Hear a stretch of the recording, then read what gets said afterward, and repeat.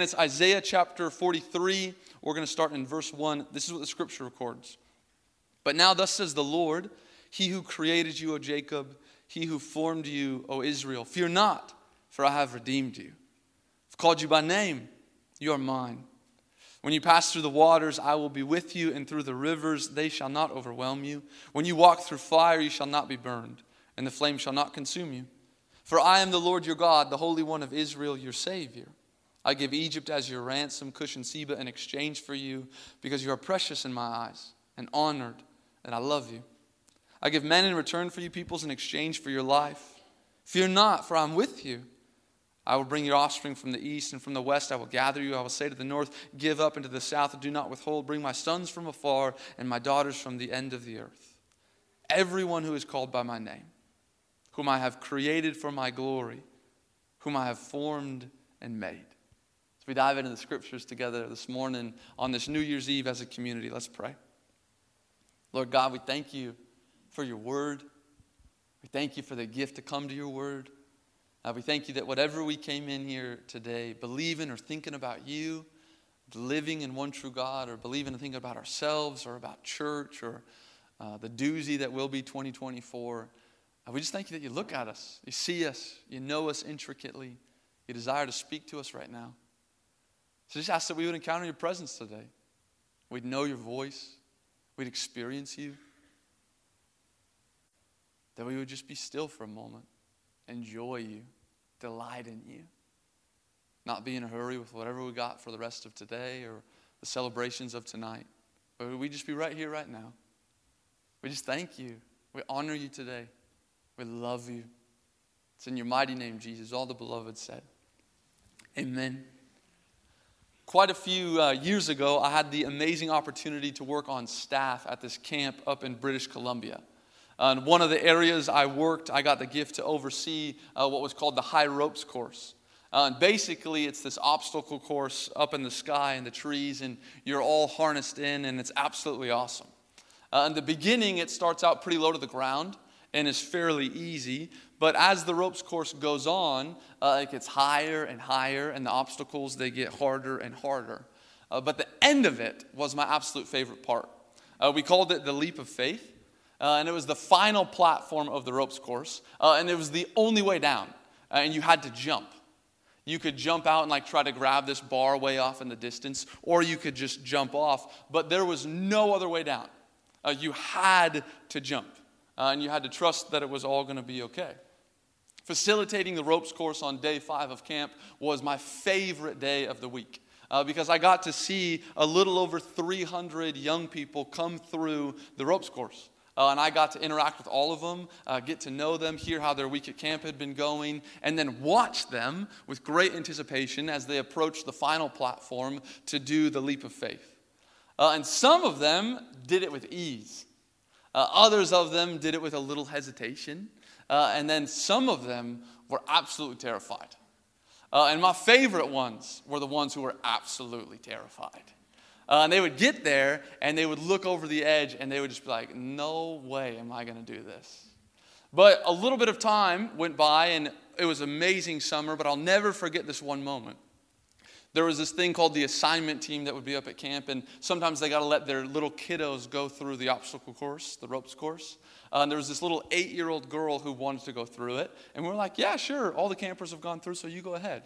So she gets all harnessed up, and she starts going, and she's just killing it. Just absolutely moving and shaking through this thing. And it's wow, this girl's not afraid of anything. This is awesome. And then she gets to the end, the little leap of faith part where she has to jump, and she looks over the edge, and she just starts crying. And it was oh no, this is about to be bad. And I'm at the bottom of the ropes course, the one in charge of belaying her down when she's going to jump. And so, I'm trying to encourage her, oh, you got this. You're going to be great. You're born for greatness. You're the beloved of the Most High God. She's shut up. No. And just, screaming and crying. She's, holding on to the tree. And I'm man, we should just, push her. We should just give her, a little nudge. I'm exhausted at this point. The day is, gone on for a little too long. And she just, stays up there. And she is up there for an hour. And she's just holding onto this tree, and the staff and I are trying to help her get down. And we're like, okay, well, let's just walk all the way through the other side of the ropes course. Let's just go backwards. And she's like, no, I'm not moving. And we're like, oh my gosh, what are we gonna do? And I start pulling on the rope just to see maybe I can just pull her off the tree. It's this is not working very well. I need a juice box. I'm annoyed. This is not going how I want it to go. And then her dad is somewhere on the property, but we can't locate him. And then finally, after the hour goes by, Dad catches wind of what's going on. He runs to the ropes course. He comes to the bottom of the platform to where I am, and he looks up at her, and he says, "It's okay. Dad's here. You can jump." And immediately, she jumps. Comes down, says, "That was so fun, Dad." And I'm like, really? Wow. But it was wild. She heard her father's voice. Something deep within her had enough courage to jump. The scripture of what we just read says, "But now thus says the Lord, He who created you, He who formed you, fear not, for I have redeemed you. I've called you by name. You are mine." Do you know the Father's voice today? Do you know the Heavenly Father's voice today? Do you know that that's what He says to you? That our God created us, formed us intricately and uniquely, but He also redeems us, calls us by name, and claims us as His own. And before we dive into the rest of this passage, and before we step into the new year together, are we aware as a church family and as a community together that this is our reality? That is who our Heavenly Father is. That no matter what your life moment is looking like right now as you step into the new year, whether it feels like you're doing it with ease, or maybe it feels like you're doing it with a little hesitation, or maybe you're absolutely terrified. As you go to jump, the only thing that the Heavenly Father is saying towards you, the one who created you, the one who forms you, fear not, for I've redeemed you. I've called you by name. You're mine. That do you know that because of Jesus and our faith in Him, by His grace and His blood and mercy that covers us, that this is our reality? And that it's not feel-good Christianity. It's the character of Christ Jesus. Do you know He knows your name? Do you know that He claims you as His own? Not just in some theory or abstract thought, not in the din of a billion other names. No, you. You are His son. You are His daughter. And the Heavenly Father flat out loves you. And whether you're clinging onto a tree rather tightly right now in life, screaming and crying on the inside, then with the Father's voice, give you enough courage to jump. Have the leap of faith to trust in this love. Because verse 7 of this passage that we just read says, He created you for His glory. Are you experiencing His glory? Are you living in the reality of that? Are we together living in this reality? Where do you need healing? He's the healer. Where have you been betrayed? He's only ever loyal. Where is there sorrow? He's in the midst of it with you. Not just trying to drag you out of it and push you into joy or patch you up with half-truth and easy answers. No. He's with you in the sorrow. Where are you weak? Where are you weak that no one else knows you're weak? He promises to be strength. And it's not feel-good Christianity. It's the character of who our God is. But do you know His voice? Do you know the voice that made all of this and is still speaking here and now? Do you know His voice? Are we listening to His voice? Not just in church or in a churchy setting or a program about some religious sort. No. All the early disciples of Jesus, you know what they did? They walked with Him. They ate with Him. They drank with Him. They worked with Him. They slept near Him. They woke with Him. It wasn't just ministry moments or good Bible plan reading. It was normal stuff. Christ Jesus consumed all of their life. You become like who you hang around, right? No wonder Jesus' invitation was always follow me, abide in me, remain in me, come to me. As the body of Christ, we want to become like Christ Jesus, right? Are we hanging around him? Do we know his voice? Do we know it so well that even in the midst of absolute fear and terror, that we would jump into his loving arms? Are we hanging around him? Let's not let our New Year's resolution be to make more time for God, to make more time to know and hear his voice. Let's not fit him into our schedules this new year. Let's revolve our schedule around him. Do all that we do in him, through him, for him, and with him. We are created for his glory. His voice is the only true and faithful guide, the only one who redeems, heals, and restores, the one who knows your name and calls you his own. Are we aware together as a community that this is our reality? Are we living lives that look like it? Are we living lives that trust in the character of who our God is? That's what these next few verses are about. The living God, he's banking all of it on his character. In this moment, the people of Israel, they are in exile in Babylon. And they've ignored the living God who absolutely loves them. And they've tossed away the commandments and felt no guilt or error in their sin. And they keep choosing everything else other than the one true God who desires to lead them into flourishing in life. And in the result of choosing everything else, they lose everything. Israel, the people of God, are in exile.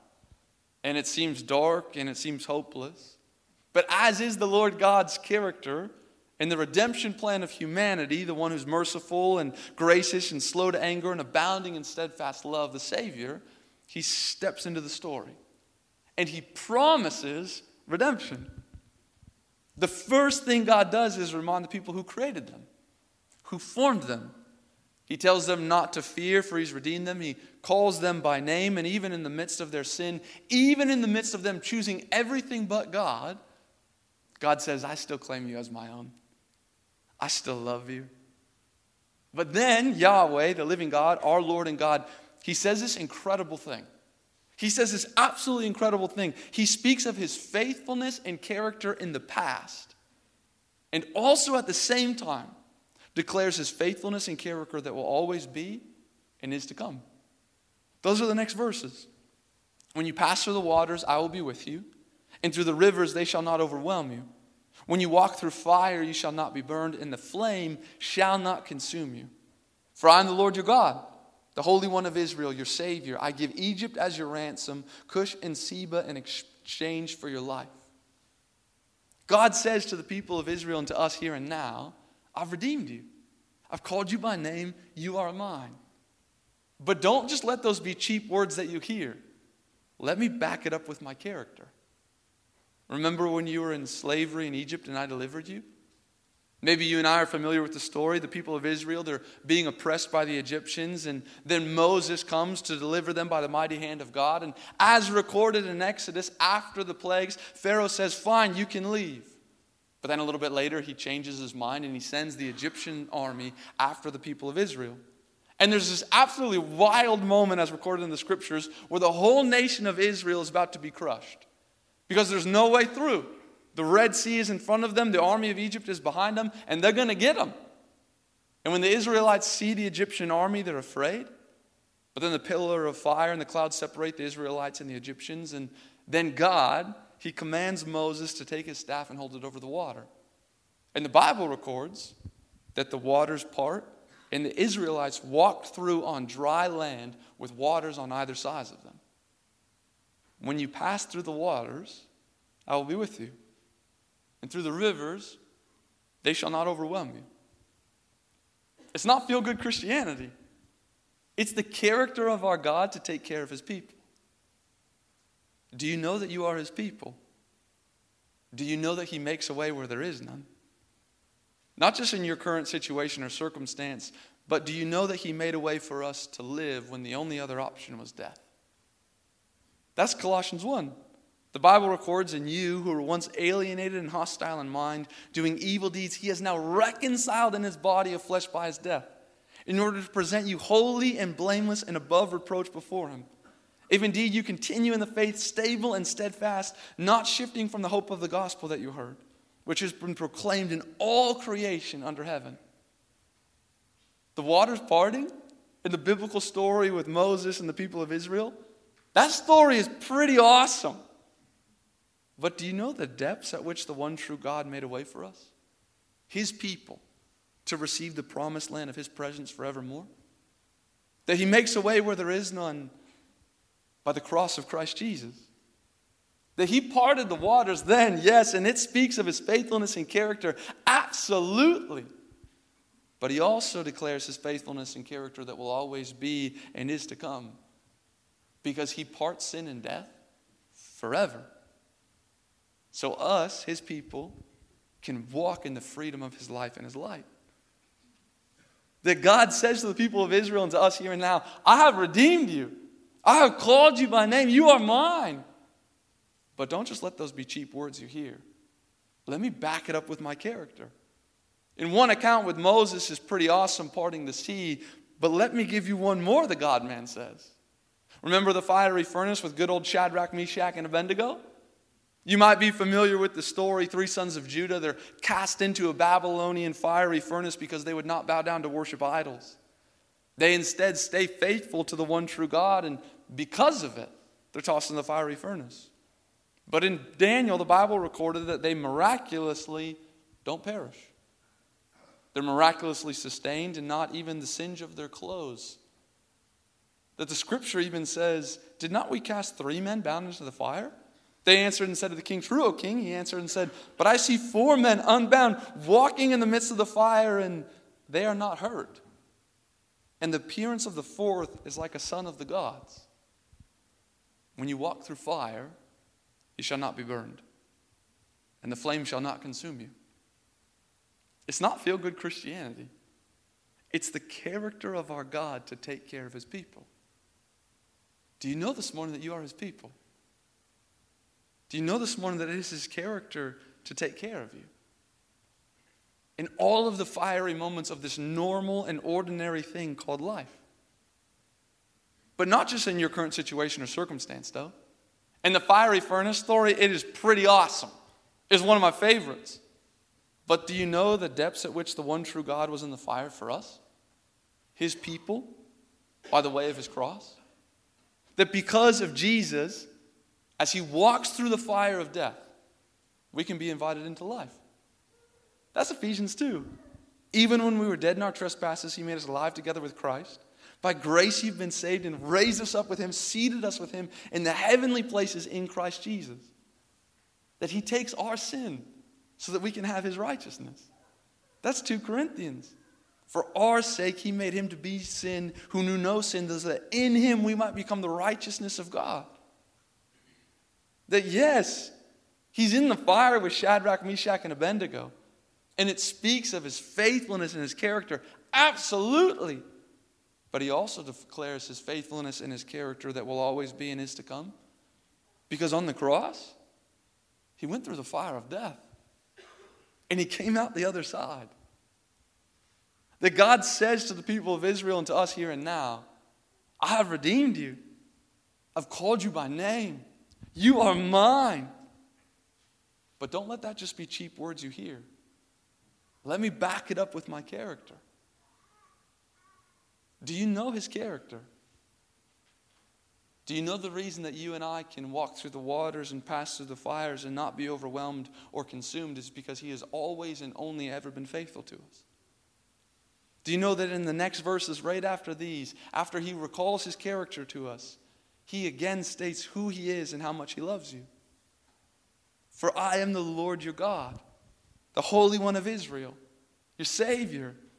I give Egypt as your ransom, Cush and Seba in exchange for you, because you are precious in my eyes and honored, and I love you. What waters are you in that feel overwhelming? What fire are you standing in right now that feels like it's burning? Do you know that you're precious in his eyes? Do you know that your God loves you? Do you know that it says that you will walk through the water? Do you know that it says that you and I will walk through fire. That it's not feel-good Christianity. It's called following Christ Jesus. That Jesus himself says to us, in the world you will have trouble, but take heart, I have overcome the world.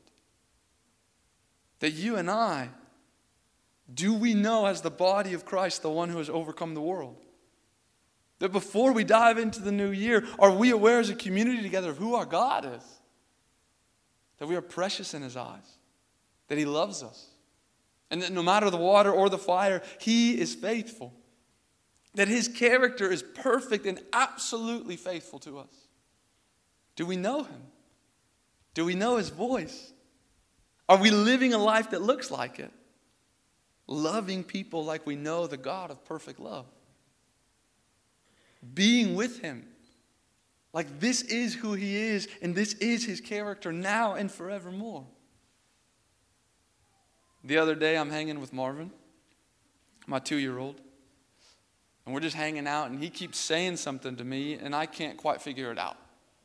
I'm not listening super well. I'm kind of distracted doing some other things. And he's saying something to me. I'm like, is it hit? Are you saying lit? Are you saying there's something under the door? No, that's not it. Are you saying flip? Are you saying kit? Are you saying something I can't say in church? Did you really take no. He points to the ground with his little tiny finger and he says, Dada, sit. And I sit down. I stop doing whatever seems so important that now in light is so unimportant. And I sit. I sit there for a good while, and Marvin, he doesn't say anything else after that. And we aren't doing anything. We're just sitting. A few moments go by, he gets up only to come back with a handful of veggie straws to share. And we just sit. We just sit there. Not talking. On the kitchen floor. And I wonder if that's how this new year will be the most powerful for you and I. That what if our lives were marked with that? Just sitting in the presence of the Father. Being stirred on by the Son to do so. Be still and know that I am God, the scripture says. Be still and know that I am God, he says to his church. You know, if you reduce that very famous passage down word by word, you understand the power of the gospel rather quickly. Be still and know that I am God, the God who has this kind of character. Be still and know that I am who I am. Be still and know that I will be with you when you walk through the waters, that I will be with you in the fire, that whatever comes, my cross is sufficient. Be still and know my voice, know my love, know me. Be still and just sit in it, rest in it, kick your feet up on it. Be still. Be still long enough for this to catch your heart. Be still and not striving. And then the last one, be. Just be. Could you imagine how powerful a church would be if we were just found being overwhelmed and undone by his presence? How unproductive! You sure? Or have we just believed a lie for so long that we must be found striving? That to sit and be aware of God's immediate and completely loving presence seems to be now seemingly unimportant. Could I share some advice with you that my 2-year-old gave me? Sit. It might just change your life. And I think you and I, it could be a mix of both. Sitting in his presence and knowing his voice and then living a life that looks like it. Sitting in his presence, knowing his voice, and then going out and living a life that looks like it. Just sitting in his presence, knowing his voice, and then going out and living a life that looks like it. That's Jesus. The only thing Jesus loved more than being with people was being with his Father. But every time after he sat with his Father, he immediately went out and loved other people. You and I, Man, we can't love God and not love people. But we cannot love people if we have not sat with the Father. Do you know you're precious in His eyes? Do you know He loves you? Great! Go tell someone who doesn't know that truth so that they can come alive in it as well. Do you not yet know? Great! I'm sure someone here today would love to tell you the depths of God's delight for you. But as you and I, imperfect people, step into this new year together as a community, would we be undone by the character of our God? And we would have enough courage to jump and find ourselves sitting at the feet of the Father. Let's pray together this morning. Lord God, we love you. Oh, we thank you that you invite us into your presence just as we are. And we thank you that when we come into your presence, you desire for us to radically be changed and formed into the image of your Son, Jesus. So we ask right here and right now, Holy Spirit, you would come, that you would transform our community in this new year, that we would be people who are marked with being found in your presence, that they would look for us and they would find us in your presence, that they would see us and they would see us loving people like you, Jesus. Would you help us to know your character? Come alive in who you are. Be still. Find ourselves just being. We love you. We give you all the glory. It's in your mighty name, Jesus. All the beloved said, amen.